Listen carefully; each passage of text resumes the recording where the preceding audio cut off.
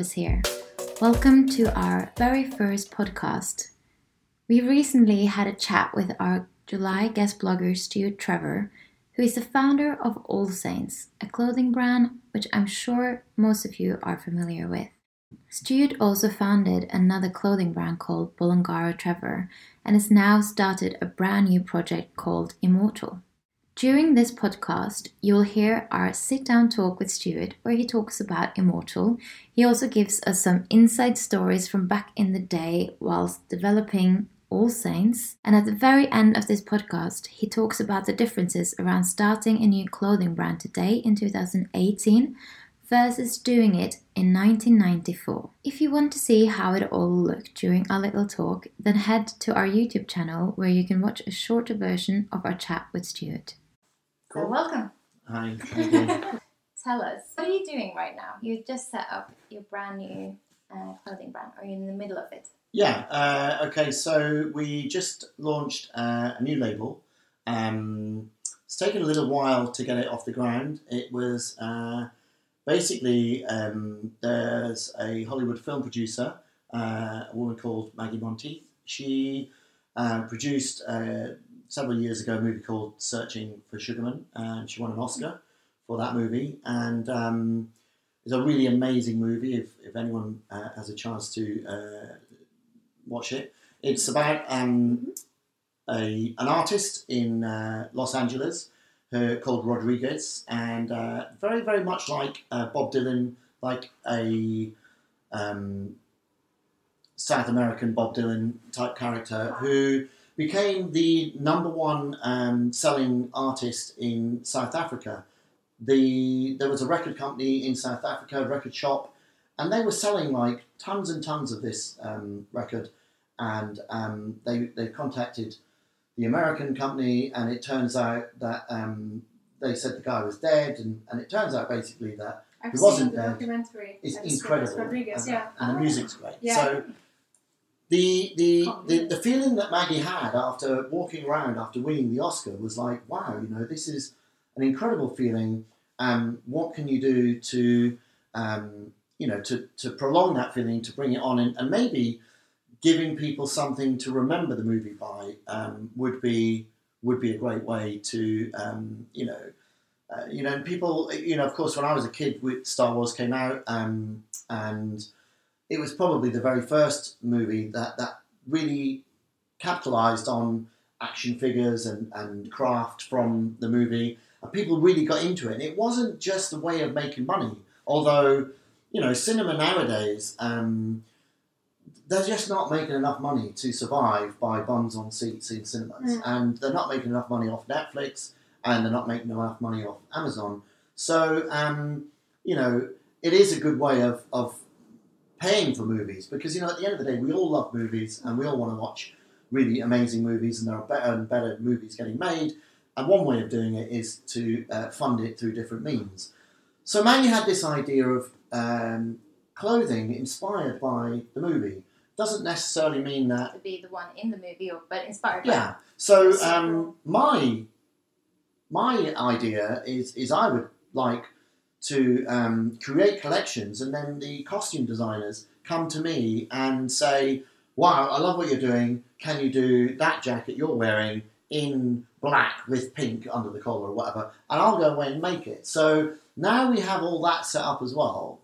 The third partner in the business is Andy Blake, and that's how we met. He used to bring bands like Bush, Marilyn Manson, Skunk Anansie, and Placebo to me when he was styling them, and say, "I love what you're doing at All Saints, but Marilyn Manson wants a floor-length leather coat." And in the beginning I was like, "Sorry, I'm not doing anyone." And he's like, "It's Marilyn Manson." Yeah. So then you go, "Do you know what? All right, then I'll make one for you." So you make special versions of your line or collection to fit their needs. Yeah, they call it SMU, special makeup. Oh, okay. And you get a lot of that. And so fast forward to now, we came up with a collection. It was a movie that Maggie was producing called Race to Immortality, Ferrari, Race to Immortality, and it was all about the late 1950s, the racing car drivers during that decade. And it was the most exciting decade of motorsport before Formula One really took off. And the drivers in those days, they used to wear normal sort of clothes, but in a really stylish way. They would wear like a white shirt with a bow tie and a Harrington sort of bomber jacket and a tweed jacket and a tweed cap, leather gloves with the string back, and they would drive these cars that were so cool looking. So we came up with a collection inspired by that movie, which is available on our website. And then we also came up with the idea that, really in order to capitalise on it and to turn it into money, because there's only so many people that want tweed jackets and all that sort of stuff, is to do t-shirts and sweatshirts with say the word Immortal. So we did them, and of course it became the bestseller. So then we realised that actually Immortal is a really great name for a brand. So we did a new collection, and we've just launched that, and it is called Immortal. So because the previous collection, it was called Alenza, and it was available at alenza.com. Yeah, and it was kind of like live through Alenza. Yeah. But it, as a brand name for me, Immortal's really, really strong. Yeah, it's a no-brainer. It's totally. Everybody's like, wow, that's amazing. Yeah. That's it. And you know what? I had that with All Saints. When I think I wrote in the blog that we had the Saint, we had ST, we had all these. Yeah. As soon as you mentioned All Saints, everyone just, wow, I love that. That's the one, yeah. And the whole idea was like, if someone said, I love your coat, where's it from? And you go, well, it's the Saint or what. If you went, it's All Saints, everyone just went, wow, that's a great name. Cool. Yeah. And that's kind of what's happening with Immortal. So, yeah, so we've launched this new collection. We've taken it to Paris. We've taken it to Berlin. We're about to show at Scoop. The women's wear collection is going to be launched. Okay, yeah, so you're working on a women's wear collection now. Yeah, and it's kind of the first time that I've ever done women's wear on my own. Really? So, Nice. so I'm kind of excited. So all of it arrives, and maybe we should have a meet-up, and you girls can try it on. Yeah, Tell me what you think. Because we love the menswear collection. When you were showing us some pictures of what's coming out spring summer 19, we were like, can we have where can we get the menswear collection? Because it's so cool. It's for men obviously, but I think both men and women can wear it. So if you're making that with the female version, I'm sure it's going to be amazing. Yeah. We call it non-gender specific. Okay, So that's because actually there's been a lot of girls asking for some of the first collection that we did for Immortal, for Alenza, under Race to Immortality. Loads of girls came, especially the little bomber jacket that's reversible. So many girls. So we did some radio podcasts, and we did some met up with some TV presenters and the girls all said the same thing. So we made actually small and extra small sizes in everything. So when you come, you can definitely So it's kind of like and girls nowadays, everybody loves. I think it's stuff. You can. I have so many men's shirts and jumpers and hoodies or whatever, and I just started to make it look good on me as a woman. You started All Saints. It was just menswear originally.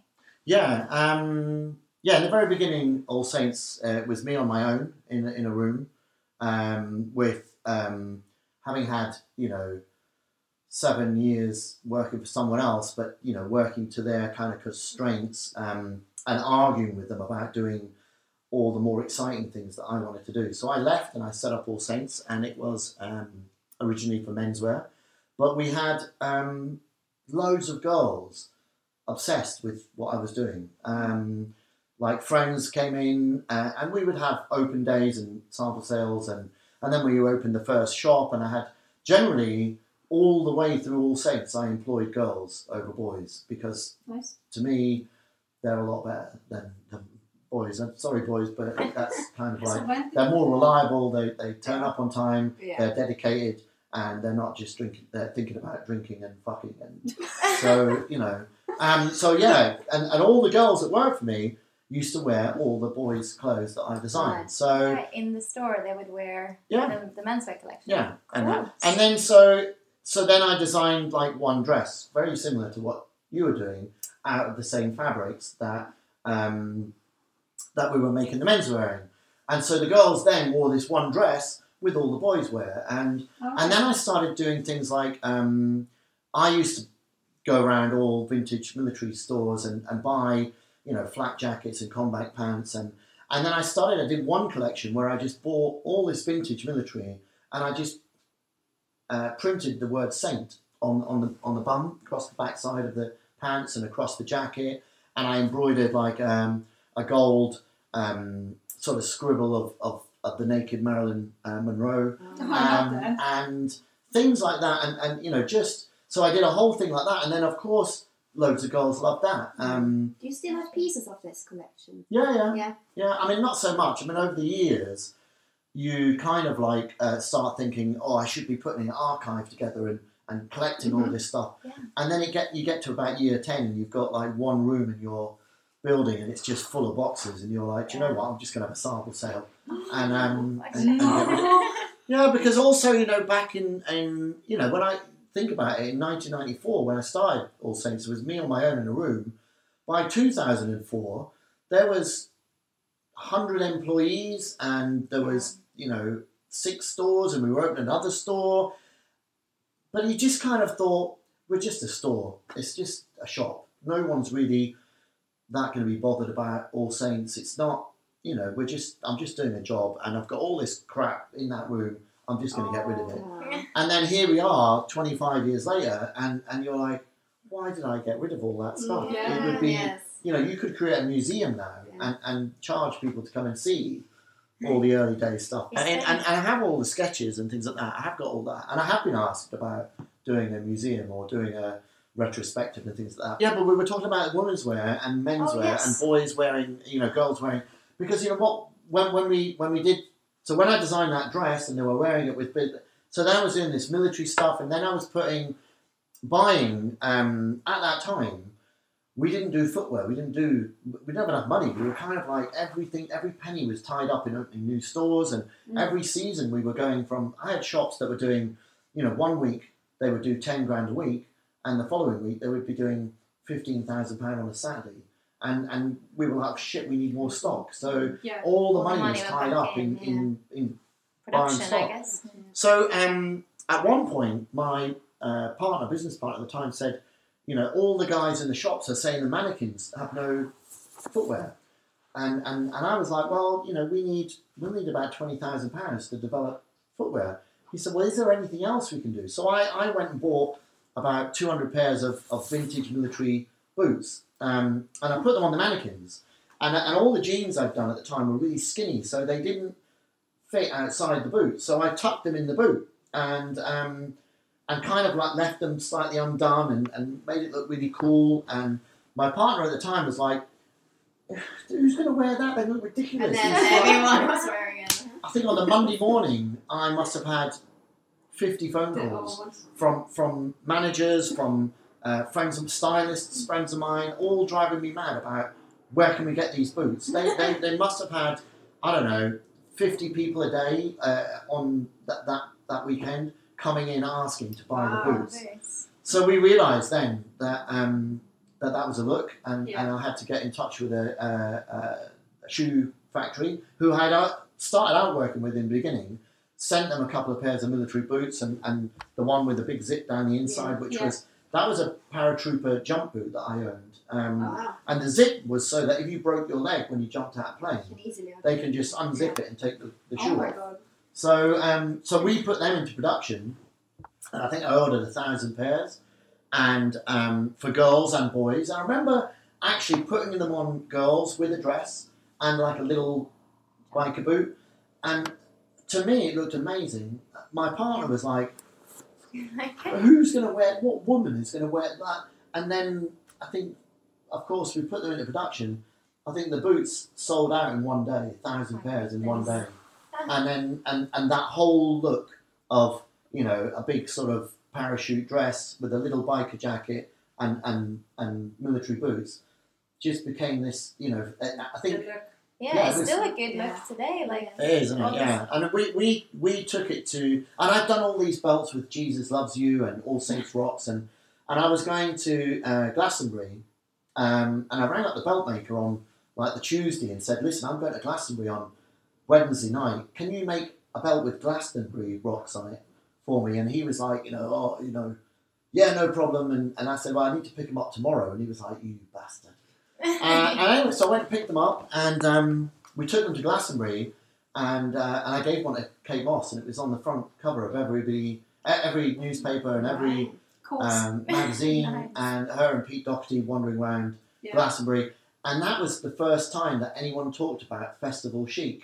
And she was wearing my dress, my belt with Glastonbury rocks on it, and the biker boots, and a little. Cool. And that whole look just went global overnight. So when was that exactly?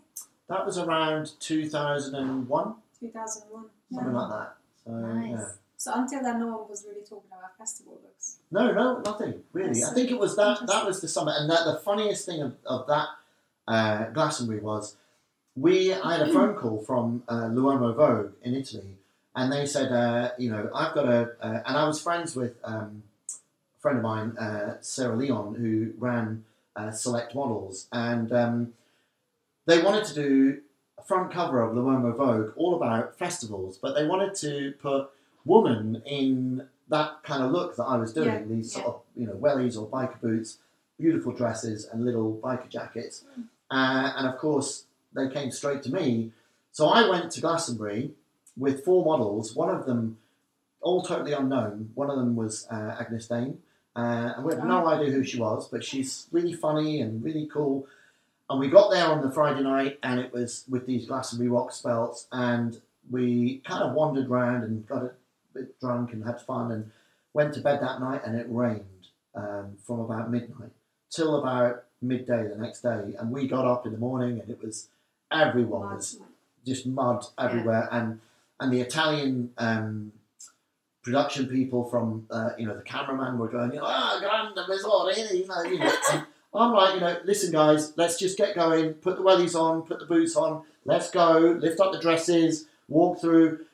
They were like, it's impossible, and I'm like, honestly guys, let's just do it. We've got umbrellas, we're here, all the bands are going to play, let's just go and do it. So we just blagged our way backstage, and so there's pictures of Agnes Dane with this kind of dress on, with the boots, with a little biker jacket, on a log, like with the choral, with, can't remember who else, all the bands that were playing, Coldplay, there was we ended up backstage with them all, with Gwyneth Paltrow there, with loads of other, people, and Kate, and Kate Moss and Pete Doherty, and it was, that whole shoot, it went into L'Uomo Vogue, and then it went into Italian Vogue, and it was all, I don't know why they chose, because we'd only really started women's wear, but they chose, I suppose it was the look. It was that kind of big boots, dresses, little biker jackets, and there was nothing, and it was total festival chic sort of thing. So that was good. Ooh, really cool. Wow,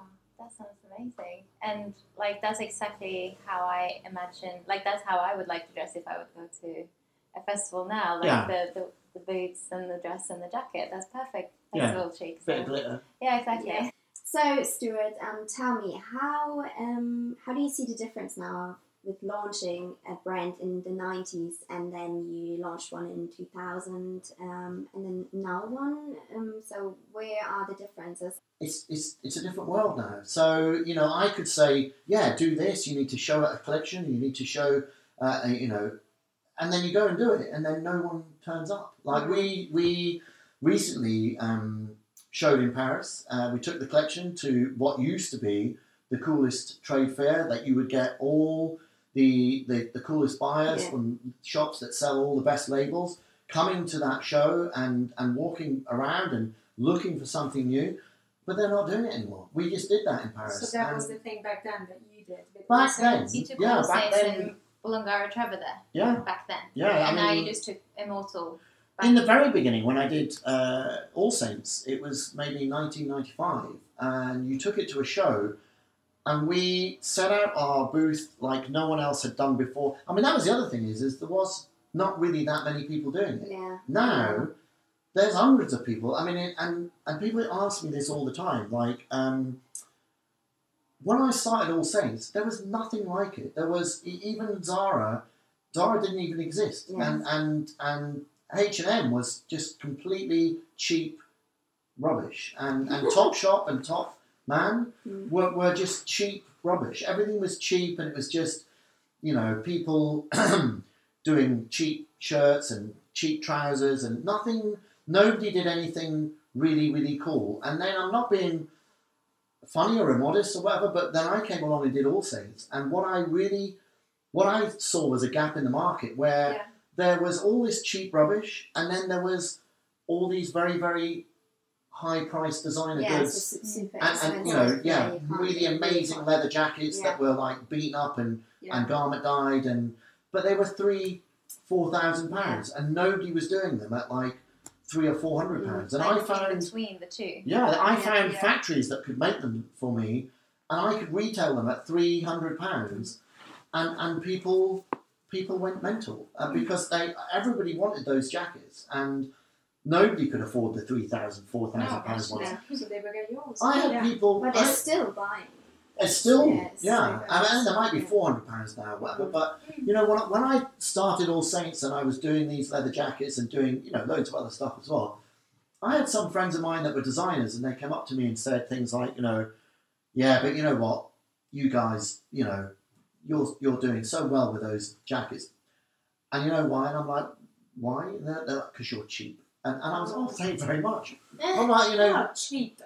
I'm like, Cheaper I'm sorry. than £3,000. Well, cheaper than, but you know, £400 to me, especially in 1995, that's was a hell of a lot of money. Even today, I'm like £400 for a jacket. Yeah, for me, £400. You know, if I have to spend, for me, I could never justify spending £2,000-3,000. I still can't on a leather jacket. There's a lot of things that I would rather spend that money on. Exactly. So it's not cheap at all, actually. So for me, I don't think.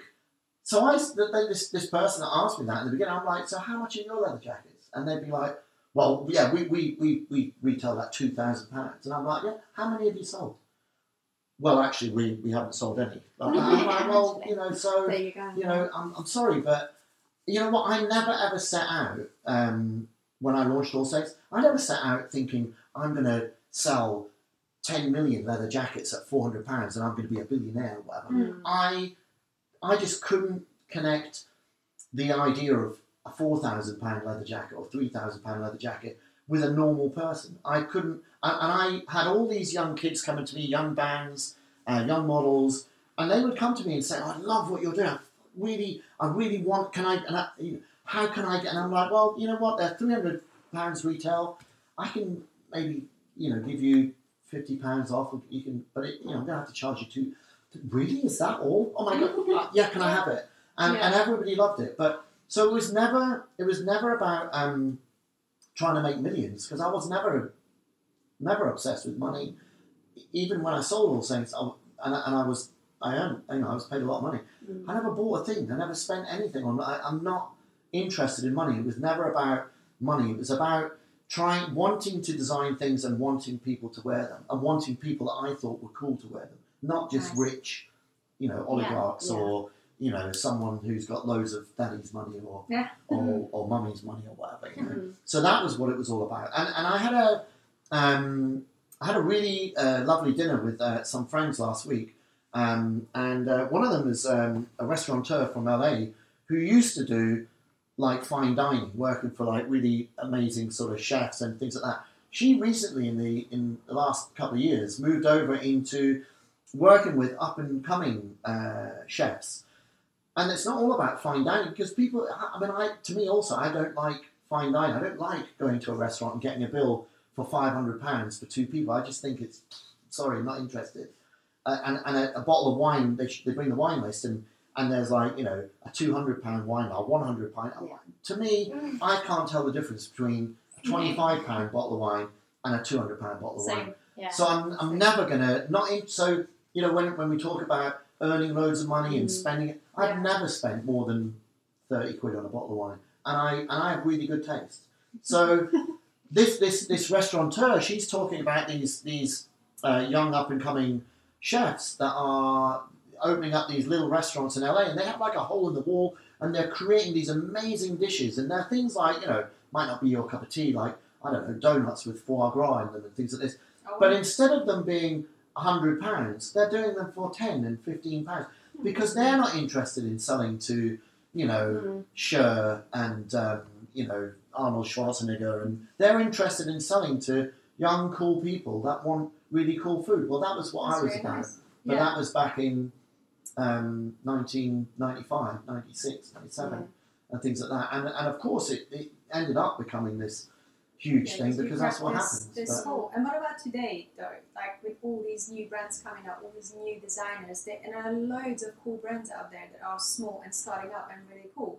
So what would you then say to a youngster out there trying to make it? That's the magic question, isn't it? Yeah. It's kind of like I have I mean, back in those days we never had Instagram, or we never even had the internet. Yeah. We didn't have I think it changed blogs. a lot because We of the didn't have internet. so all of these things. So doing things like this, doing podcasts, doing blogs, doing Trying video, to get your brand out. just people ask me, how do you do it? Well, with All Saints, and then with Bollinger & Trevor, and then now with Immortal, what you've got to do is you're in a corridor, and it's a really long corridor, and there's a door every 10 steps, and every 10 steps you've got to knock on that door. All of them. And sometimes they're going to open the door, sometimes you're going to get ignored. But just keep knocking and keep knocking and keep, everywhere you go, and keep your hand out and say, can I do a blog for this? Can I do this? Yeah. Can I sell to your store? Can I get this? Can you follow me on Instagram? Will you post this? Can I do you want to try this on? Just, you've got to do every single thing possible to get yourself noticed. So don't just sit in your bedroom and think, wow, this jacket is really amazing. I've made something fantastic. I've done something People are gonna fantastic. love it. And that's it. Yeah, and it's so amazing, I'm going to be famous or whatever. That isn't going to happen. You've got to get out there and you've got to keep on knocking on the doors. And even when people turn up and go, I'm sorry, mate, who's going to wear a belt with Jesus loves you on it? Or because that's what I got in the beginning with All Saints. People were like, All Saints rocks? Yeah. Who's going to... Leather jackets at 400 quid? It's just because you're cheap. And all that, that can make you feel so kind of, God, what am I doing? Just keep on going anyway. Just keep on going. And just keep talking to people, believe in yourself, beat yourself up every morning. And when you get up and think, right, what am I going to do? Today, I'm not going to sit in bed and cry about the fact that nobody's bought my collection. What I'm going to do is I'm going to get on the phone and I'm going to ring Selfridges again and all that. And do you know what? I've rang them every day for a month and they're probably thinking, who the fuck is this guy? He's mental. He's rang me every day. Eventually, one of them's going to go, do you know what? I'm going to answer the phone. Hello? Yeah, okay, listen, we've got enough design. Okay, yeah. Leather jackets are 400 quid. What are they like? Mm-hmm. Really? And who's wearing them? You've got Idris Elba wearing one. Wow, okay, that's cool. I tell you what, why don't you maybe bring them in next month and show me your leather jacket. Okay, all right, okay, yeah, my name's this and this is the number, put the phone. That happens. Yeah. But it only happens if you ask again and again and again and again.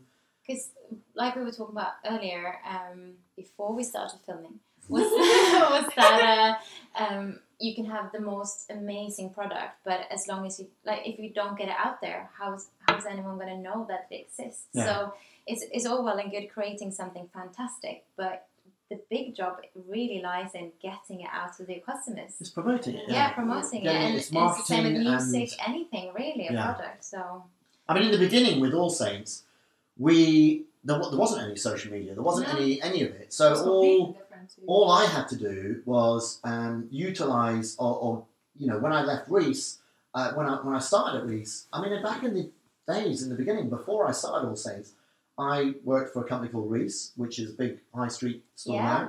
But when I joined them, it was just like a suit company, and they sold a few other designers like Armani and things like that.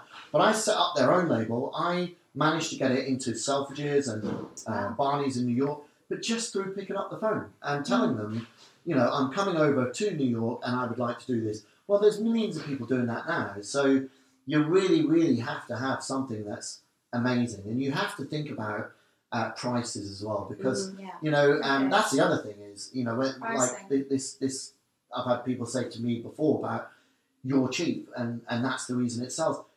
There's no such thing as cheap, because, of course, if it was just about cheap, there's Primark and there's, you know, even, you know, Zara, or there's everything that H&M do. H&M now have, and other stories, they've got Arctic, they've got COS, so they've got every angle, every corner of the market covered. And they're a billionaire business with tons of design. So, you know, what you've got to do is make sure that you have something unique that no one else is doing. But then you also have to be able to do it for as cost effectively as possible, because you know, anyone can make a jacket like this and try and pay a tailor or whoever else it is, or you know, just go in blindly and buy, you know, £10 a metre fabric and all. I go around and I try and find, you know, the best fabric at the cheapest price possible, and I argue with my tailor about how much I can afford to pay him, because they will of course try and tell you that the minimum that he's going to have to charge you is £100 to make one jacket. Well, if he's going to charge me that, there's no way on earth I'm going to sell any of it. So I've got to argue with him to get him to make that jacket for £25. And then I've got to add on the fabric price, and I've got to add on the buttons and things like this. So you need to do your research first of all for fabrics, and then also if you find a tailor, negotiate a good price. And don't feel sorry about, like, you know, oh, how is he going to feed his kids? He won't make it if he can't make any money out of it. He'll of course tell you it's going to cost £100 because he thinks you're turning up, you're going to order one, and he's never going to see you again. That's a very good tip. You need to tell them. Need to negotiate. Yeah, you've got to and negotiate try and everything. put the prices down, because then everything. I mean, like, you know, that's like you. Yeah, I mean, I go to little fabric shops and, you know, warehouses that do clearance, and they charge, you know, £5 a metre for, I don't know, denim and things like that. But I'll go in and tell them that I can't afford to pay you more than £2 a metre. So even at the shop you negotiate? Everything. I love it. Do everything. Otherwise, that's where, you know, because, you know, in order to, how it works is if something costs £50, you need to wholesale it for £100. You need to double it minimum. Yeah, at least. Because you've got to, because, and then you've got VAT to, you know, and then a shop will buy it from you at £100, and they'll mark it up times 2.5, 2.7. So it will be, if it costs me £50, I'll wholesale it to them for £100. It will have to retail at £250 to £270. It's a lot of money. Yes. So, you know, if I can't make it for £50 a jacket like that, I mean, if the tailor wants £50 and the fabric costs £5 a metre, and there's 2 metres in it, and then the buttons are a fiver, and, you know, if I can get everybody to half their price, then I can maybe, I can manage to make some money out of it. Yourself, of course. And then if I can manage to get it, set up my own website and sell it direct to the public, and then maybe offer them a discount or, you know, things like that, or do pop-up shops or whatever. I look at every single angle. Yeah, then you can take the extra money that a shop would put on top. Yeah.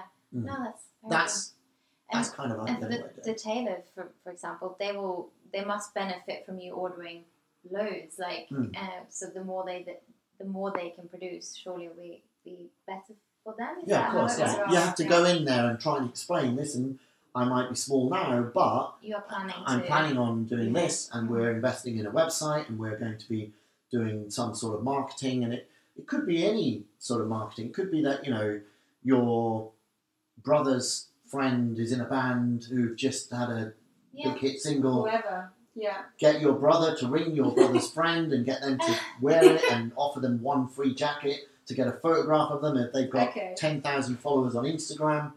That's how you just use all the connections you have. Just use everything, and just be nice to people, and really important. Be nice. Yeah, just be really nice and polite and help everybody. Most people like us are here, and we're doing it because we love it. We're not doing it because we're trying to make loads of money. We're doing it because we love it, and it's a bit of fun. But we all want to help each other. So it's kind of like, it's a very good point. And that's kind of the best thing. That's kind of the nicest thing out of all, is meeting really nice, interesting people and having a bit of fun. And hopefully, who knows? You know, one of us might end up doing really well out of it, and then helping all the other people. That would be good. That is a really good point though, because so many new designers I've met through friends or whatever, like Or uni, through the they blog, or through the blog, Yeah. even like, and some of them are really up their own ass, and I just can't understand why. I know you're talented. Yeah.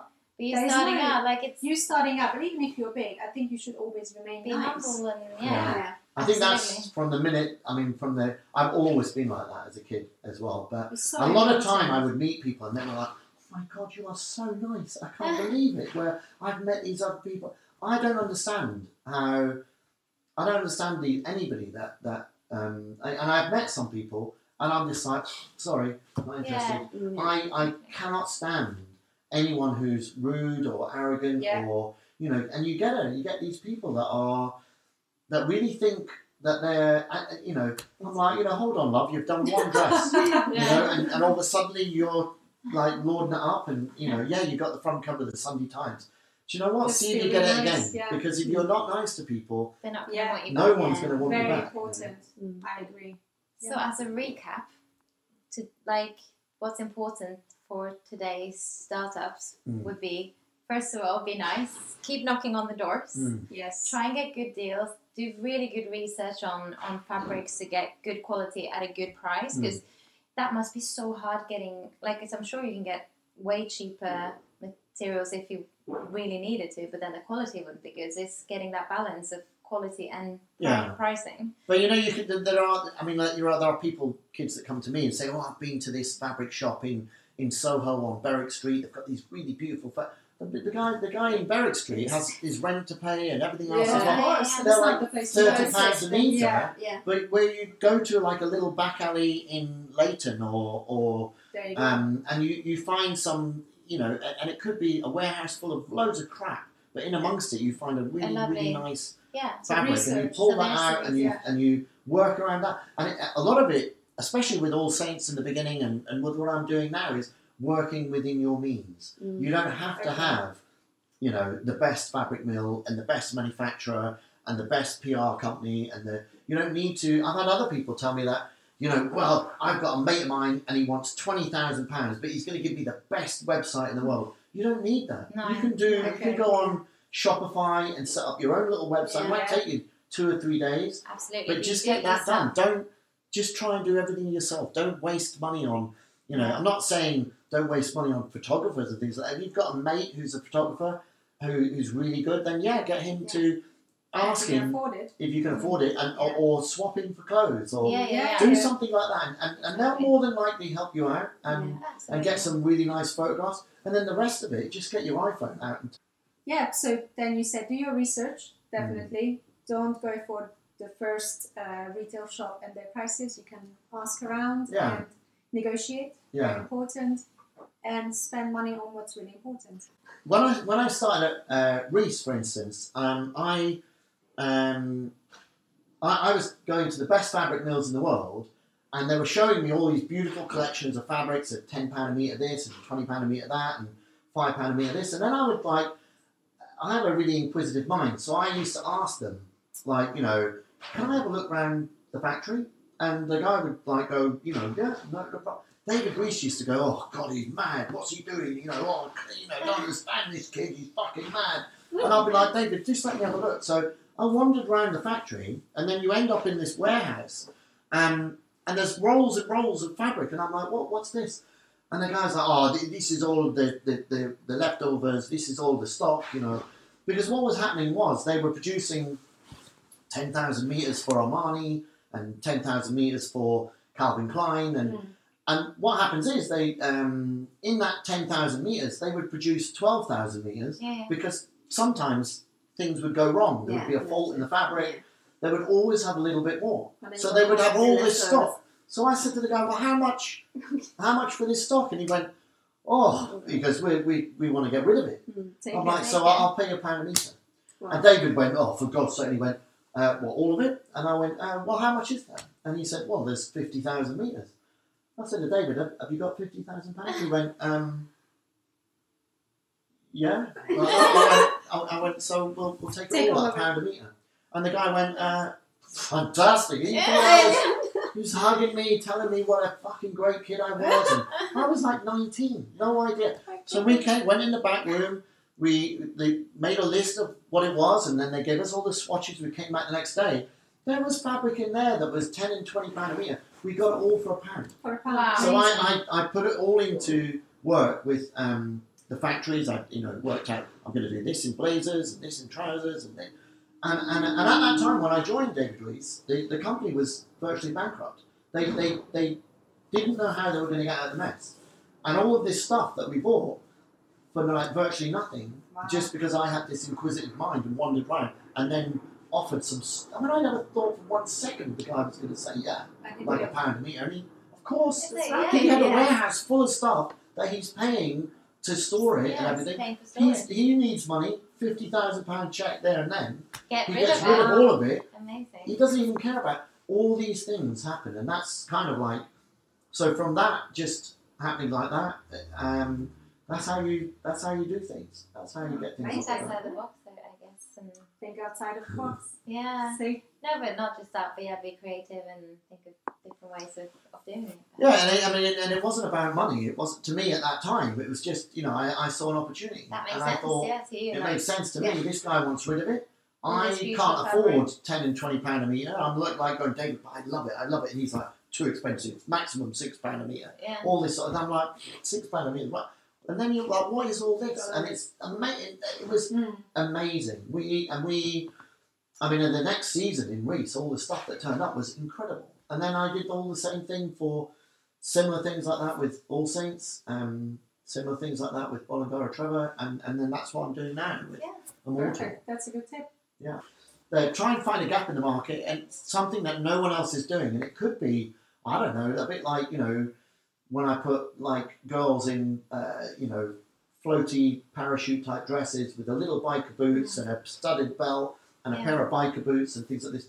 No one else was doing that. So that was kind of like a gap in the market whole gap, a whole new look, the gap in the market. No one else was doing it. And of course, because I invented that, everybody came to All Saints. And that's why All Saints went from tiny little business to 20 million in a couple of years. So thank you so much for joining us here today for our very first video interview / podcast ever. We certainly learned a lot. Welcome. Yeah. That was great. Nice to meet you again. And thank you for good being luck our with it all. guest. You're welcome. Thank you very much. Thank you so much for listening. We really hope you enjoy this podcast with the four of us and Stuart Trevor.